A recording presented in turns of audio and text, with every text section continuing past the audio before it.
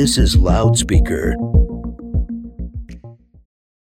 Hey there, I'm your host, Sarah Menarez, and you're listening to the We Podcast, where together we find inspiration, encouragement, and growth through stories and real talk. Here we navigate the messy human experience together. We raise our voices and speak our truth. In this space, we value the conversations that broaden our perspective and help us fully understand that we are connected, we are capable of growth, and that we are not alone. Are you ready? Let's get real.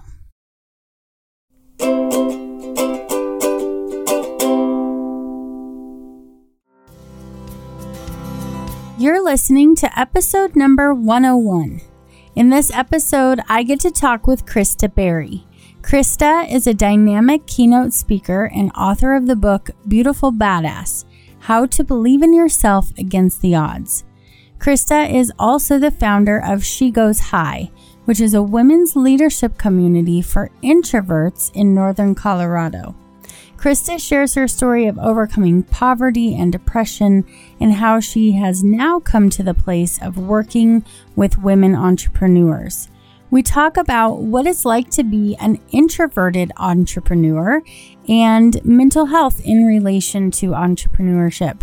We also have a lot of laughs along the way.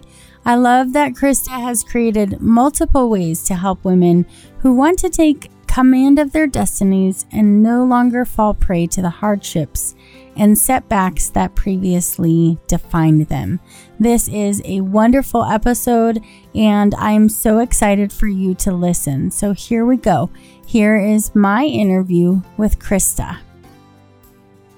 A lot of people maybe look at women who are successful and think it was easy for them to get where they are, or I feel like the power is in the backstory. And so what brought you to where you are today?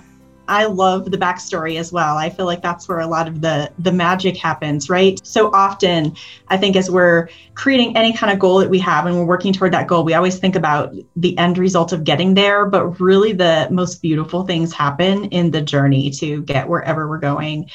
And so my journey started with, I grew up primarily in the Denver area. I am a Colorado native and spent a lot of my childhood in poverty on welfare with a single mother who has a very serious mental illness. My mom has dissociative identity disorder. And there is a lot of mental illness that runs in my family. And I myself, growing up as a young child, had experienced depression as well as complex PTSD.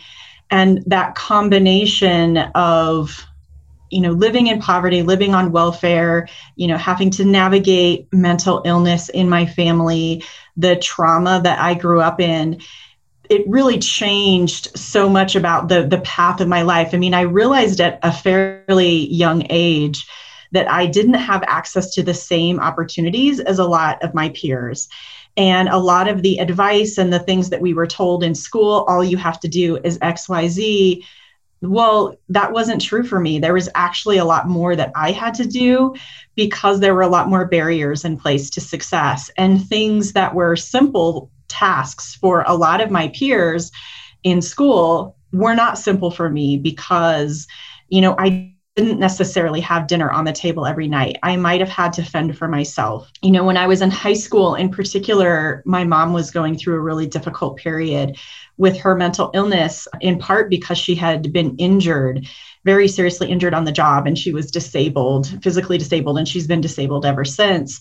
And so there was really no one to necessarily take care of things around the house. I stepped into that role. I'm not the oldest, I'm the middle child, but really stepped into that role of taking care of things in the house.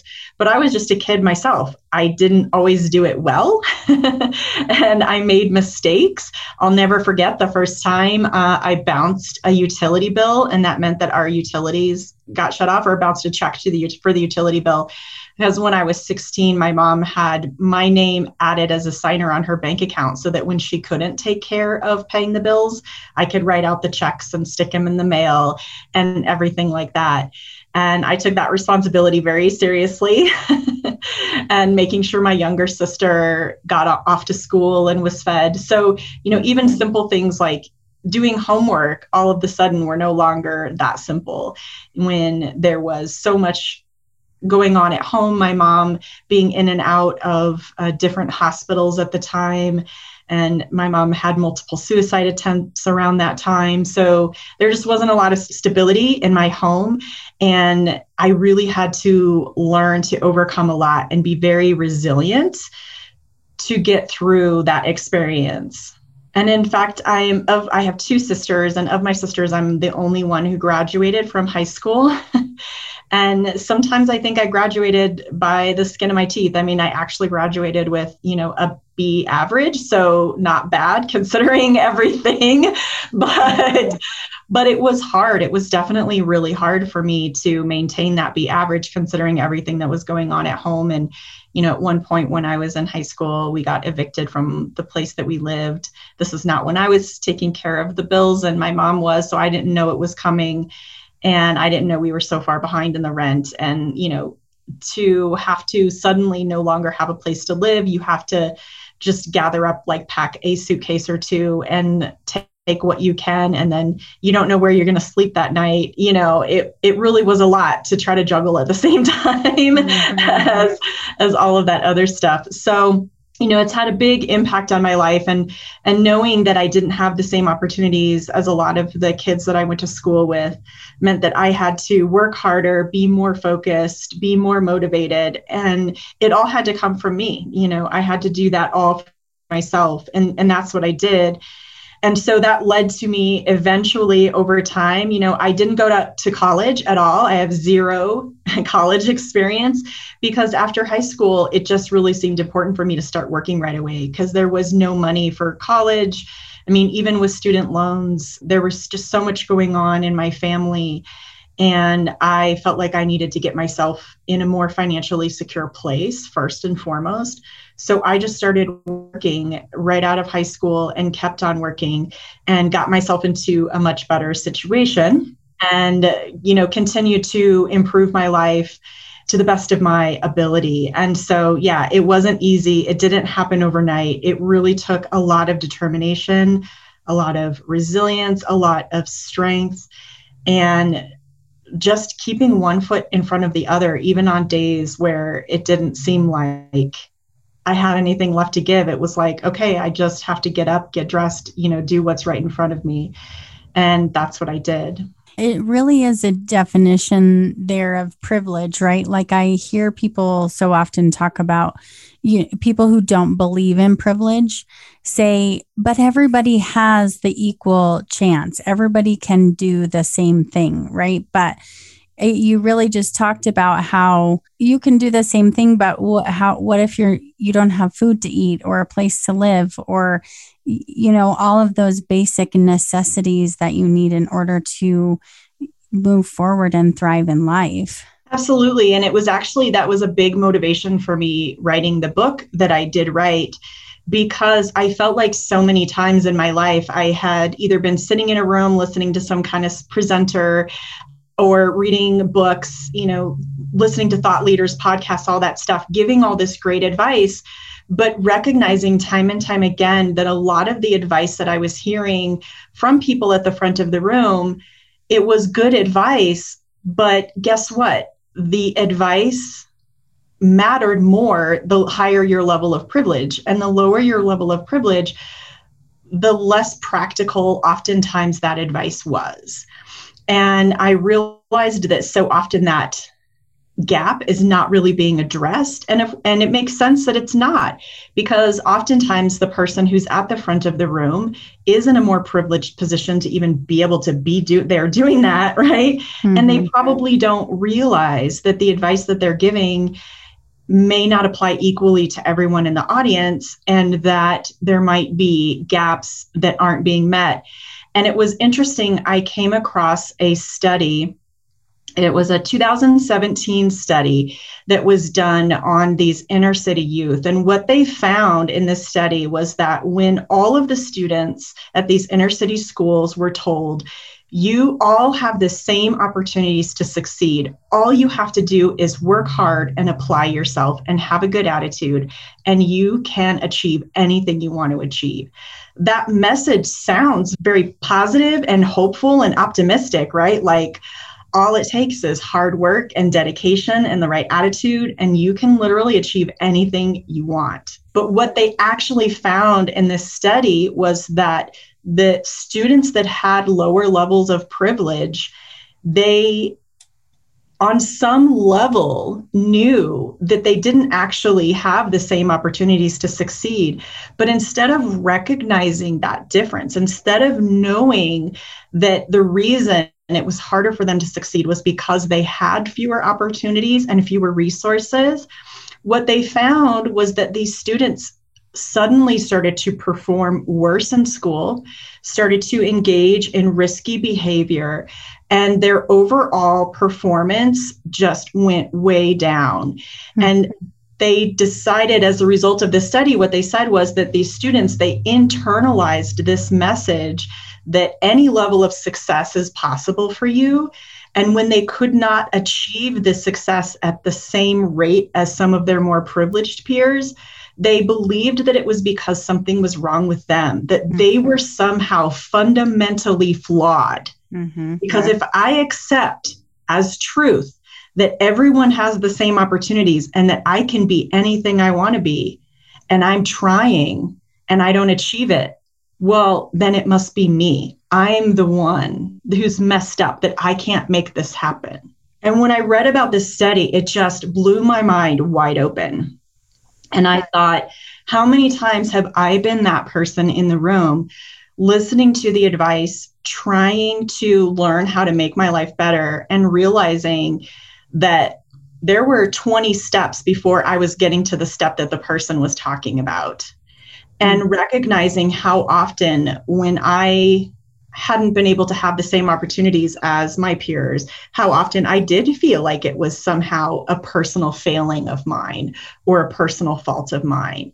And that idea just inspired me so much to write the book that I did write, that really addresses that idea of starting where you're at, being very honest with yourself about how well resourced am I right now? What resources do I have?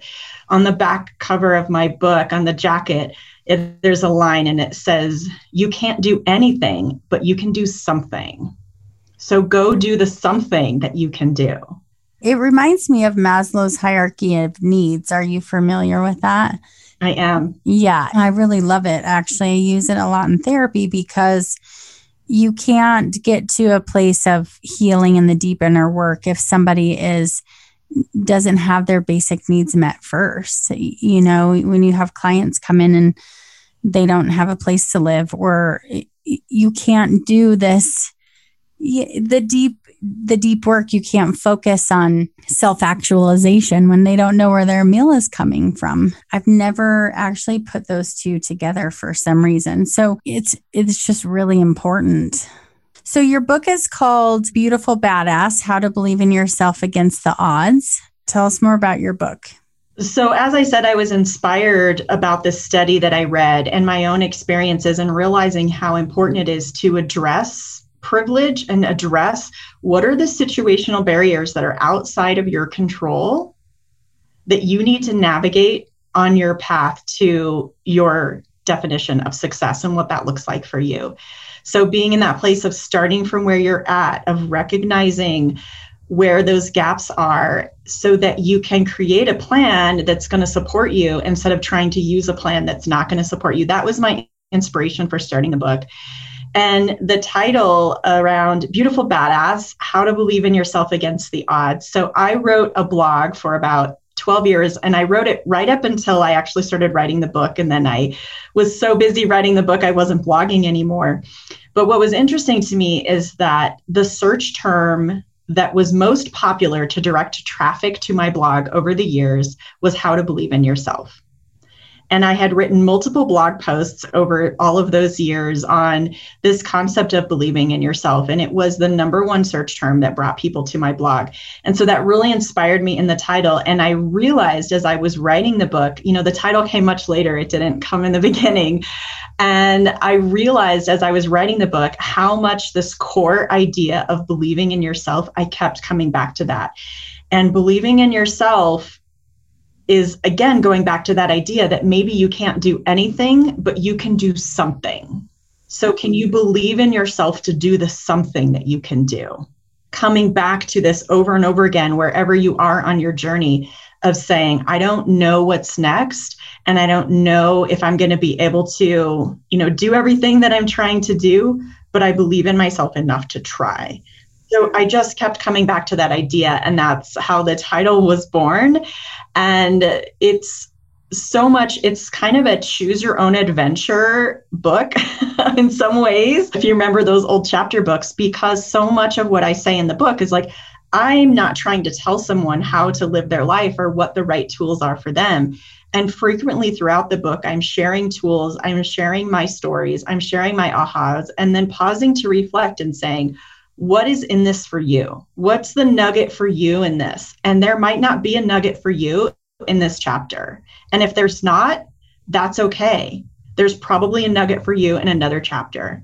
And if you read this whole book and there's nothing in here for you, that's okay too. I hope you'll pass this book on to someone else that they might find a nugget in there for them, right? And so that was really important to me with the book as well, to present it from a perspective of not like, I'm this expert telling you how to live your life, or I'm going to tell you what I did for success, and you're guaranteed to, reach the same level of success if you just do what I did. I don't believe either of those things are true. That's actually really problematic, right? Like I see a lot of coaches out there saying, pay me big bucks. And then I have like this formula for you to make big bucks, and it doesn't work out. That was my whole life, right? Like growing up in poverty, it was like, here's this formula to American success. You follow these steps, you do these things, and you will be successful and happy and fulfilled.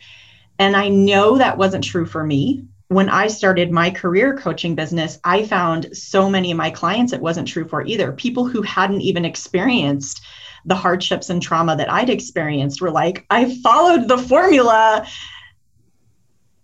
Now what? Because I'm not happy, I'm not fulfilled, and I am not where I want to be in life. The formula doesn't work if it's somebody else's formula. It is all about getting back to ourselves and that self-belief. And one thing you're talking about really reminds me of is when I do parenting work too, because a lot of times I tell parents, if you have expectations for your child that are really, really, really high, and the reality is that they can't, meet that, because a lot of times as parents, a lot of parents have too high of expectations for their kids. And then that space in between makes the child feel like, well, there's something wrong with me. I can't live up to your expectations. And so it's really what you're saying too with the poverty as well. Absolutely. Yeah. Very insightful observation. So there's nothing wrong with us, any of you who are listening.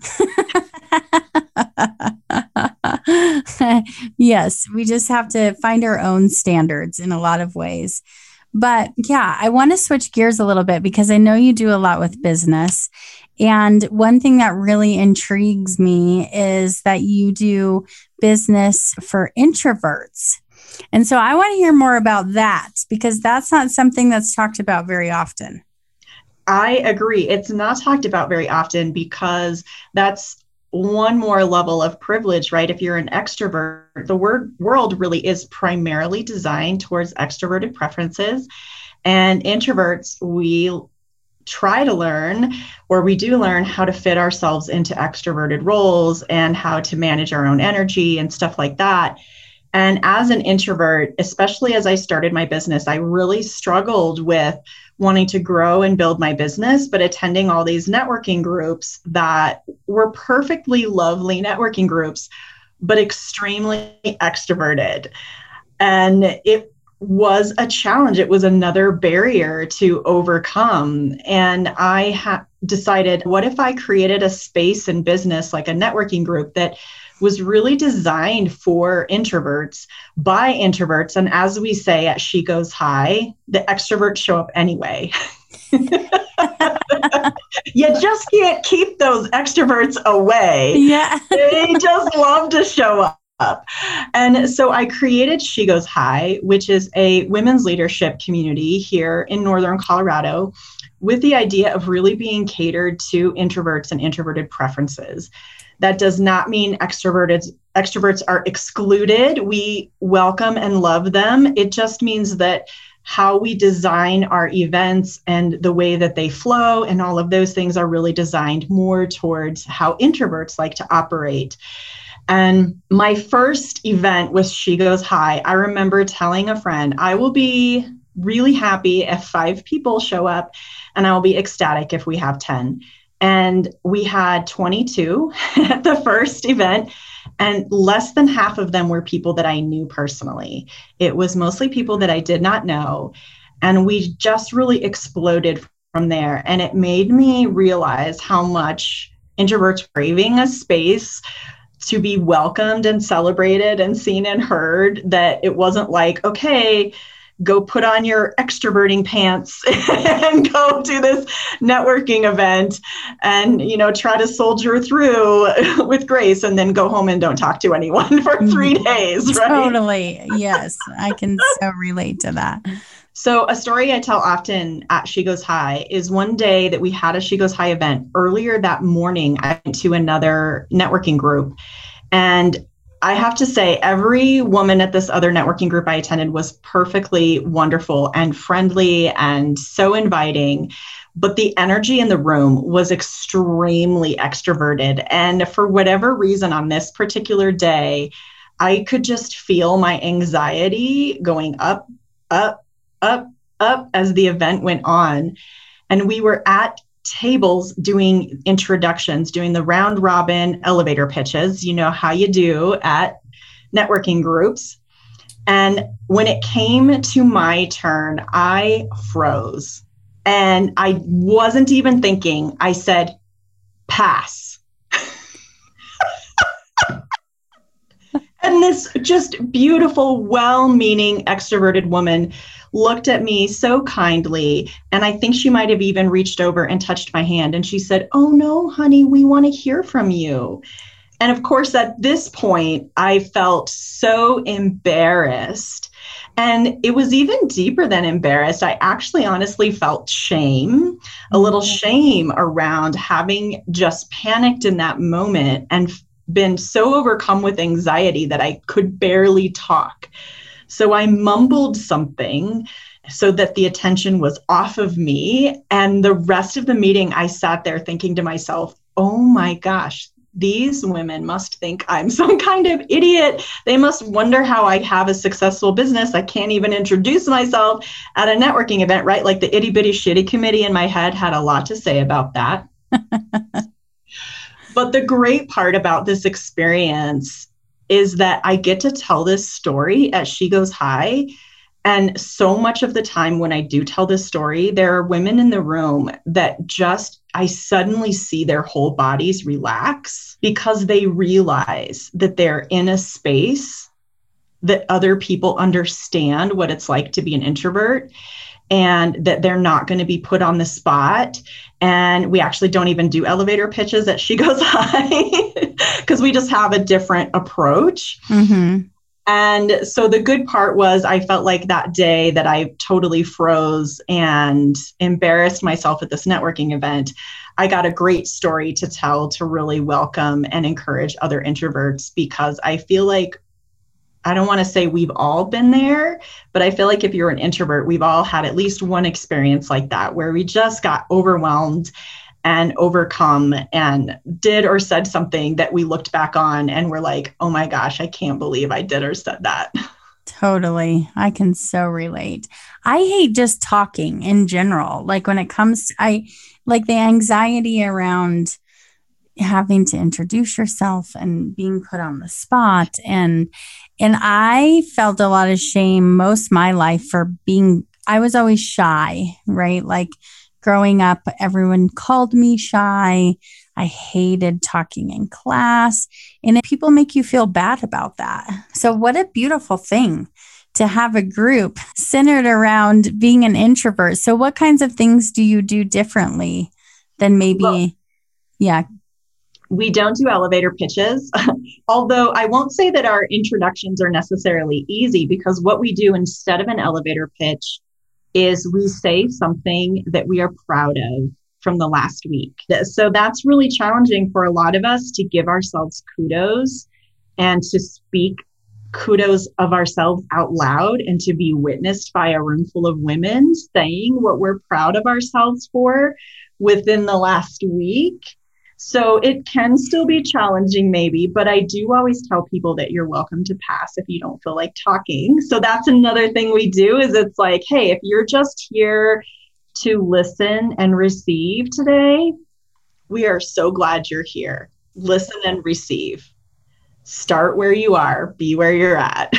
So another thing that you focus in on is mental health and how it relates to entrepreneurship. Can you talk a little bit more about that? Absolutely. So as an entrepreneur, I know there's a lot of pressures related to entrepreneurship that is really unique that I just did not experience in my professional career. But what's really interesting is there's actually a lot of statistics around mental health and entrepreneurship. And entrepreneurs are 70% more likely to report having a mental health issue than people who are not entrepreneurs. And when you break down statistics even further, you find that entrepreneurs have a much higher rate of things like being bipolar, manic depression, and other kinds of very specific mental health issues tend to be more prevalent in entrepreneurs than the greater public. So it really is an important issue to address, especially because so much of the time, the pressures of being an entrepreneur, it feels like we have to show up as our best selves to the public eye, to our customers' eye, to our team's eye all the time. There's this fear, I feel like, underlying of if I show weakness, then I'm going to lose my credibility. Totally. And considering the rates that entrepreneurs deal with mental illness, that is a lot of pressure to feel like I can't show vulnerability around my mental illness or I'm going to lose credibility. And so I've really taken it upon myself to be kind of a champion in this arena and to really talk very openly about mental illness and the impacts on entrepreneurs. I have previously facilitated panels on this topic at Fort Collins Startup Week. And at She Goes High, we've also brought some panels to She Goes High around this topic. And then I've done some speaking in other arenas about this and really just creating space. I mean, there's definitely themes to all of my work. And the theme is start where you are. You are enough. You do enough. There's nothing wrong with you. You don't need to try to do, say something that isn't inherently authentic and aligned for you, that you have so much to give right now as you are today, flaws and all, that's where you start from. And so I talk about this a lot. And then within the She Goes High community, with our impact member, we have a paid membership level, and we do things like in our Facebook group, we have Mental Health Monday, and it's an opportunity every week to check in.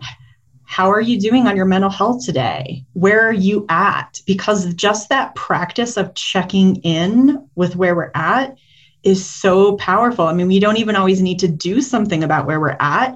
A lot of the times, just acknowledging where we're at is honestly enough to help us get through the day and the week a little bit better.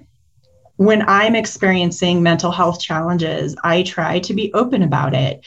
and say, this is something I'm facing today, and I'm here showing up for this event or this meeting or this phone call anyway. And so I try to be honest about where I'm coming from at the same time that I'm navigating being a business owner and an entrepreneur and showing up in the world. That's powerful. And what an amazing modeling that you're doing for other people, because I'm sure most people think they can't do that, right? Like, that's really scary. And I'm all about vulnerability. I love vulnerability. And it also scares me every single time. And the vulnerability hangover is a real thing. But the more that we can model that, I think the more that other people feel empowered to be able to do that as well. So that's beautiful. I love that. I've wondered, and maybe you know the answer to this, if more entrepreneurs have ADHD, like what the correlation is between entrepreneurs and ADHD. Do you know that? I don't know that specific statistic. I haven't seen that one out there, but I really appreciate where your mind is going, because I wonder too.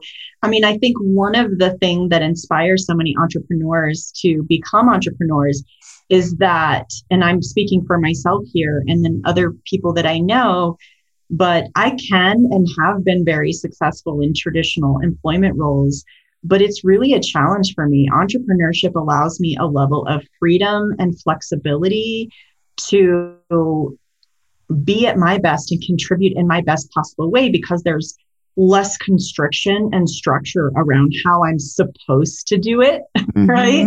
And when you're in a traditional job, so much of the time, it's like someone else is setting the framework and they're telling you, this is how you're supposed to do your job. And this is when you're supposed to show up. And this is what you're supposed to say. And I can absolutely imagine that if you have ADHD, I do not, but that if you do, that, you know, that's really hard to follow someone else's guideline for how you should behave and what's normal, instead of being able to say, you know, hey, I have superpowers of my own. I just can't always access them best by following this particular structure. Yes. I love that you said superpower, because going through school to become a counselor and learning about all the different disorders and all of that, it wasn't until then that I realized, maybe I meet the criteria for ADHD. Interesting. And I refer to it as a superpower. I talk to my clients about it as a superpower, because people with ADHD are very creative. They don't fit inside of a box. They have really powers to kind of absorb and see things that most people don't. And so I love that. I totally agree. And entrepreneurship really does provide so much more freedom. Absolutely. And I think that that's what allows neurodivergent individuals to really thrive, is that freedom and that flexibility to do things in a way that they are able to harness whatever their superpowers are, instead of feeling like they have to follow some other model that maybe doesn't work for them. Yeah. I just really love this about you. And this is just a theme I'm really hearing, is really helping people see the beauty of who they are and harnessing the gifts that they have, rather than maybe focusing on something that they think they need to be that's different. Mm-hmm.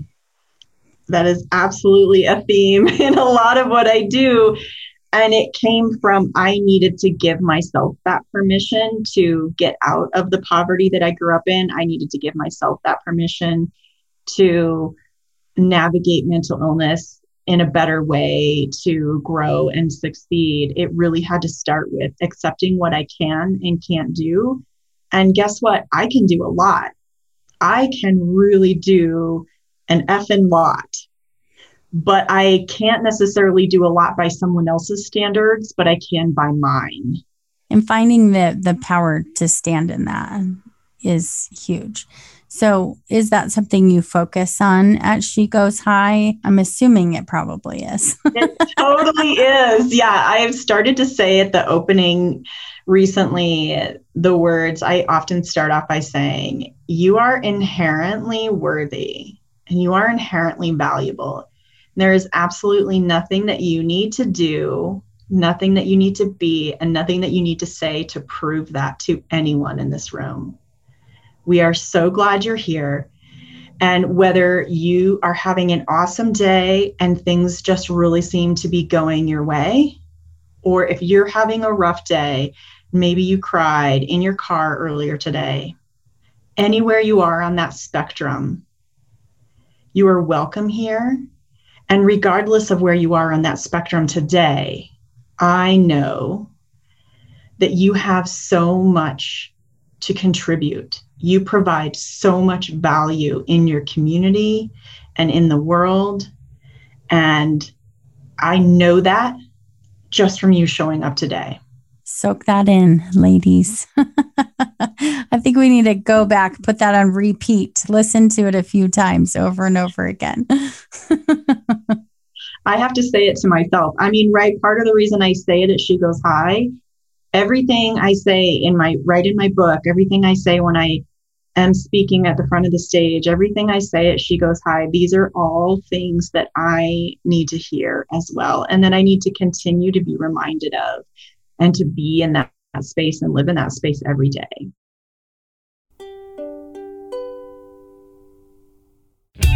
You're listening to a podcast on the Loudspeaker Network. To find other podcasts and unique programming, visit www.loudspeaker.fm. Loudspeaker, diverse voices, unique sound. Feminist Hot Dog is back with a new season packed with awesome interviews with icons, artists, innovators, authors, and lots of surprises. Whether you consider yourself a hardcore feminist or you're feeling feminist curious, tune in Wednesday nights at 8 Mountain and get all the information and inspiration you need to live your best feminist life. Listen Wednesdays on Loudspeaker and Thursdays wherever you get your podcasts. And don't forget, love yourself and love your buns.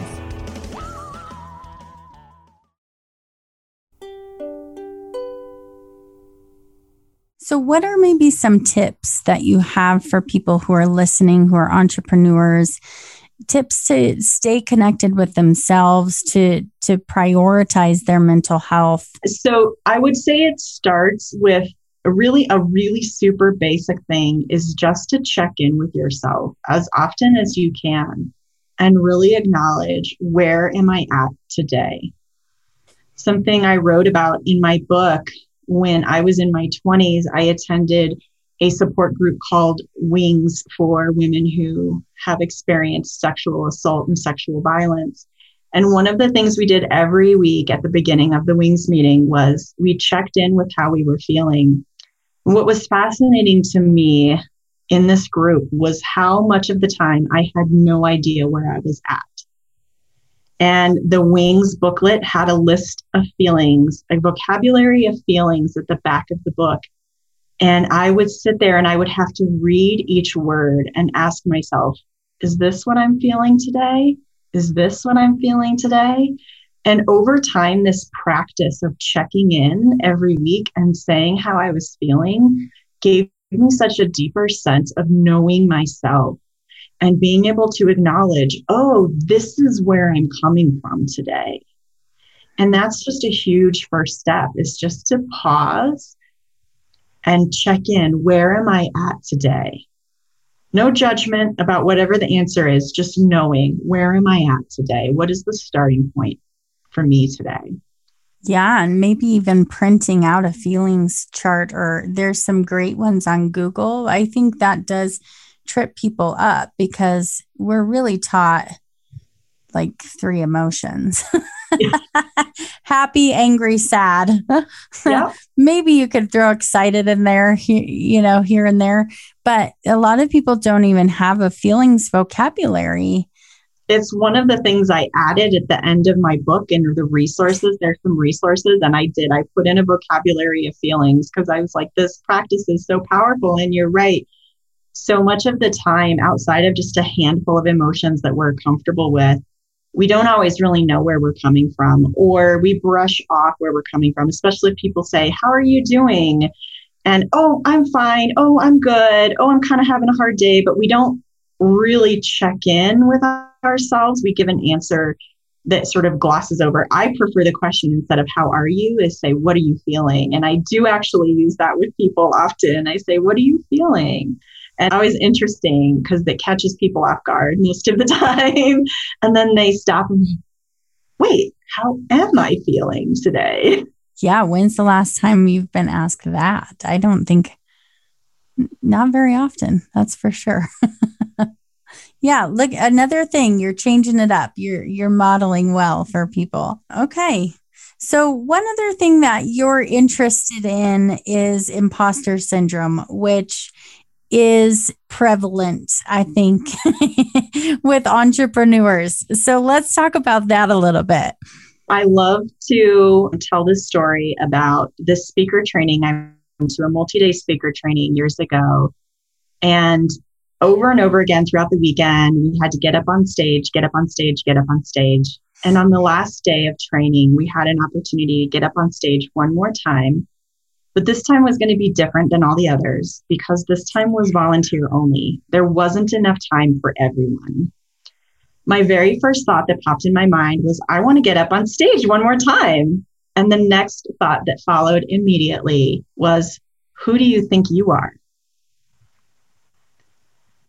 And that itty bitty shitty committee in my head continued to berate me about seeming too excited to get up on stage, or someone thinking that I might think I was full of myself, or, whatever all the garbage talk was that it had to say to me.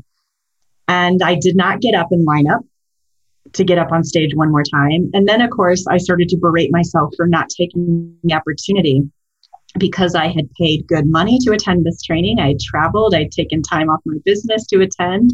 And the second to last speaker started to walk up onto stage, but she paused before she stepped onto that first stair. And she walked over to me in the audience and she said, Chrysta, I want you to take my place. I think you have something important to say, and I want to hear from you again. Wow. So I got up on stage and I was crying, like actual tears coming out of my eyes. I told some version of this story. People in the audience were crying. And I made a vow that day that I wasn't going to stay in my seat anymore. And I was going to take every opportunity that I wanted to take, that I desired to take. And I wasn't going to talk myself out of it anymore. So it was only a few months after that training that I was asked to give a presentation on imposter syndrome at Fort Collins Startup Week. And I said yes. I didn't know that much about it. But as I started to dive into the research, what I found was that I had experienced imposter syndrome many times over in my life, including that day at that conference where I was afraid to get up in that volunteer get up because I was afraid of being found out that I wasn't really that great of a speaker, that I was a fake in some way, shape, or form, that I didn't actually belong on that stage. And so I started talking about imposter syndrome and I wrote about it. It was one of the topics I cover in the book as well. And really just engaging with this idea of how often are we not taking up opportunities because we're afraid that in some way, shape, or form, we're not good enough, not qualified enough, that we're going to be found out. Or even when we get opportunities, being constantly afraid that somehow we don't really deserve to be there. We haven't really earned this, that we've gotten lucky or somehow pulled the wool over someone's eyes or somehow like that we don't feel like we truly earned it or deserve it. I heard that from a client today. Who do you think you are? Like, why do people want to listen to you? No more sitting in chairs. That's the theme. I will no longer sit in my chair. Thank you for sharing that. It's really important because I think as women, gosh, we go there. What's your experience with women and men experiencing imposter syndrome differently? What's interesting is that if you look at the research, so imposter syndrome, there was a study that was done, and it was originally believed that imposter syndrome was primarily experienced by high achieving women. But what they have found out over the years with the research is that actually men and women experience it at equal rates, and that up to 70% of people will experience imposter syndrome at some point in time. Or if you're like me, you're going to experience it over and over and over again as you continue to grow and challenge yourself and reach that new level. It's like, oh, now I get imposter syndrome about this new level. Oh, wait, now there's a new level. Oh, I'm going to get it around this level. Do you think men don't talk about it as openly as women? Because I feel like women, and maybe this is a new thing, but I feel like women talk about it pretty regularly. I don't know that I've heard a lot of men talking about it. I think in general, we find that the social dynamics in our country is, as much as it's hard for me to show vulnerability, and like we talked about the mental illness, I think the stigma is even greater for men. Mm-hmm. It's even harder for men to show vulnerability. So you may be right. It's very possible that men just don't talk about it as often as women, but that doesn't mean they're not experiencing it. And when I give this talk, I often talk to mostly women's groups, but I have given this talk to mixed crowds. And when I do give it to a mixed crowd, there's always plenty of men in the room. And they're like, this is me. I identify with this. And they talk about that very openly when they're coming to a talk about that topic. I agree. There's a lot more pressure on men to not show vulnerability. It's much more acceptable for women. Doesn't make it easier, but more acceptable. What has been the most vital to your growth? The most vital thing to my growth, honestly, and it continues to be this, is self-acceptance. Going back to everything we've discussed, I have to start where I am. I have to first know where I am, and I have to start right where I am. And within that starting point is my greatest potential to succeed. But if I try to start farther along the path than I am, then that's where I hit the most roadblocks, the most setbacks, and have a greater potential to fail. How do people start where they are? That might be too big of a question, but you just mentioned not starting further along the path. It starts with knowing where you are. And again, going back to that, checking in with yourself on a regular basis. I mean, the question, what am I feeling, is just one question to know where you are today. Mm-hmm. But it's a great one to start with because it's accessible to most of us, especially if you have a vocabulary of feelings somewhere, whether it's in a resource guide you have, or you go and you download one, or you create your own. That's a great starting point. But just that consistent practice of pausing to acknowledge, what do I feel today? Where am I at? What do I feel physically today? What do I feel emotionally today? Where am I actually starting from? Yeah, I think so often too, there's a quote of some sort that says, be careful you're not comparing your beginning to somebody else's middle. And yeah, I think a lot of times we think, oh, but I need to be where they are, without starting from the beginning or giving ourselves even the permission to start from the beginning. And even along the journey, like, it's not linear, right? Like, we don't go in a straight line. And especially if you deal with some kind of mental illness or disability, or you have some other social barrier in place, then it's really important. You might get further down your path, and then you might take a few steps back. And those few steps back doesn't mean that you have failed or you're not doing a good job. It just means there's so many layers to the challenges that we all face, and the process of experiencing those layers and working with those layers. It's not, you don't do it and then it's done. It's like, again, it's the new level, new devil kind of thing. Like I talked about with imposter syndrome, it's like, oh, now I'm here and I get to revisit this challenge from a different perspective. And that can feel like a backslide, but it's not. It's just really being where you're at in that moment. And it is still growth. So what do you want to make sure people know walking away from this podcast? If people walk away with anything from this podcast, I hope that it is this message. You are enough. You do enough. That's all we need right there. Chrysta, I would love for people to be able to get connected with you. So we talked a little bit. You do have a women's leadership community called She Goes High. What does that look like? Well, prior to the pandemic, we were all in person. We did some impact member events virtually, but our main core events we always did in person.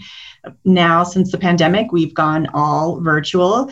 But when we can, we're looking at coming back with a mix of virtual and in person. We do want to still offer some virtual ways for people to connect, but because it is a community, we really do want to focus on building relationships locally to start. And so that's where we're coming from with that. So anyone in Northern Colorado, awesome. Okay. And then your book, where can people get your book? So you can order my book basically anywhere. You can get it on Amazon, barnesandnoble.com. You can special order it. I love supporting small business. Go to your local independent bookstore and you can special order it. And any, even online independent bookseller, you should be able to order my book from there as well. And where else can people find you to get connected with you? So my website is www.liveandlovework.com. And that's where you can find out more about me, particularly as a speaker and an author. And then we have the She Goes High community page. We are on Meetup and we have our own website at shegoeshigh.us. This has been amazing. Thank you so much for sharing your knowledge and your heart with all of us. I think that you are doing amazing and beautiful things for women and men and in our community, but all over the world. I feel like the more people can get back to themselves and believe in themselves, the more beautiful our world will be. So thank you for all the work that you do. Thank you so much for having me on the podcast. This is such a beautiful honor, and I am very grateful. Thank you for listening to the We Podcast. What a wonderful conversation with Chrysta. I hope that this episode encouraged you and that you will start where you are moving forward. Make sure to check out her book and also get connected with She Goes High if you are in Northern Colorado. I'd love to hear about your thoughts or favorite moments from this episode. Find me on social media and let's get connected. This show is produced by Loudspeaker Networks. Also, credit to my talented daughter for creating my show music. You can find more of the We Podcast as well as many other awesome things on the network at loudspeaker.fm. If you heard something that touched you, please don't forget to share with your friends. Leave us a review. We would just love to hear from you.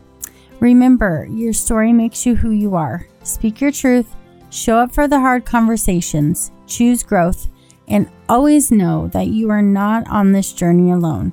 See you next time.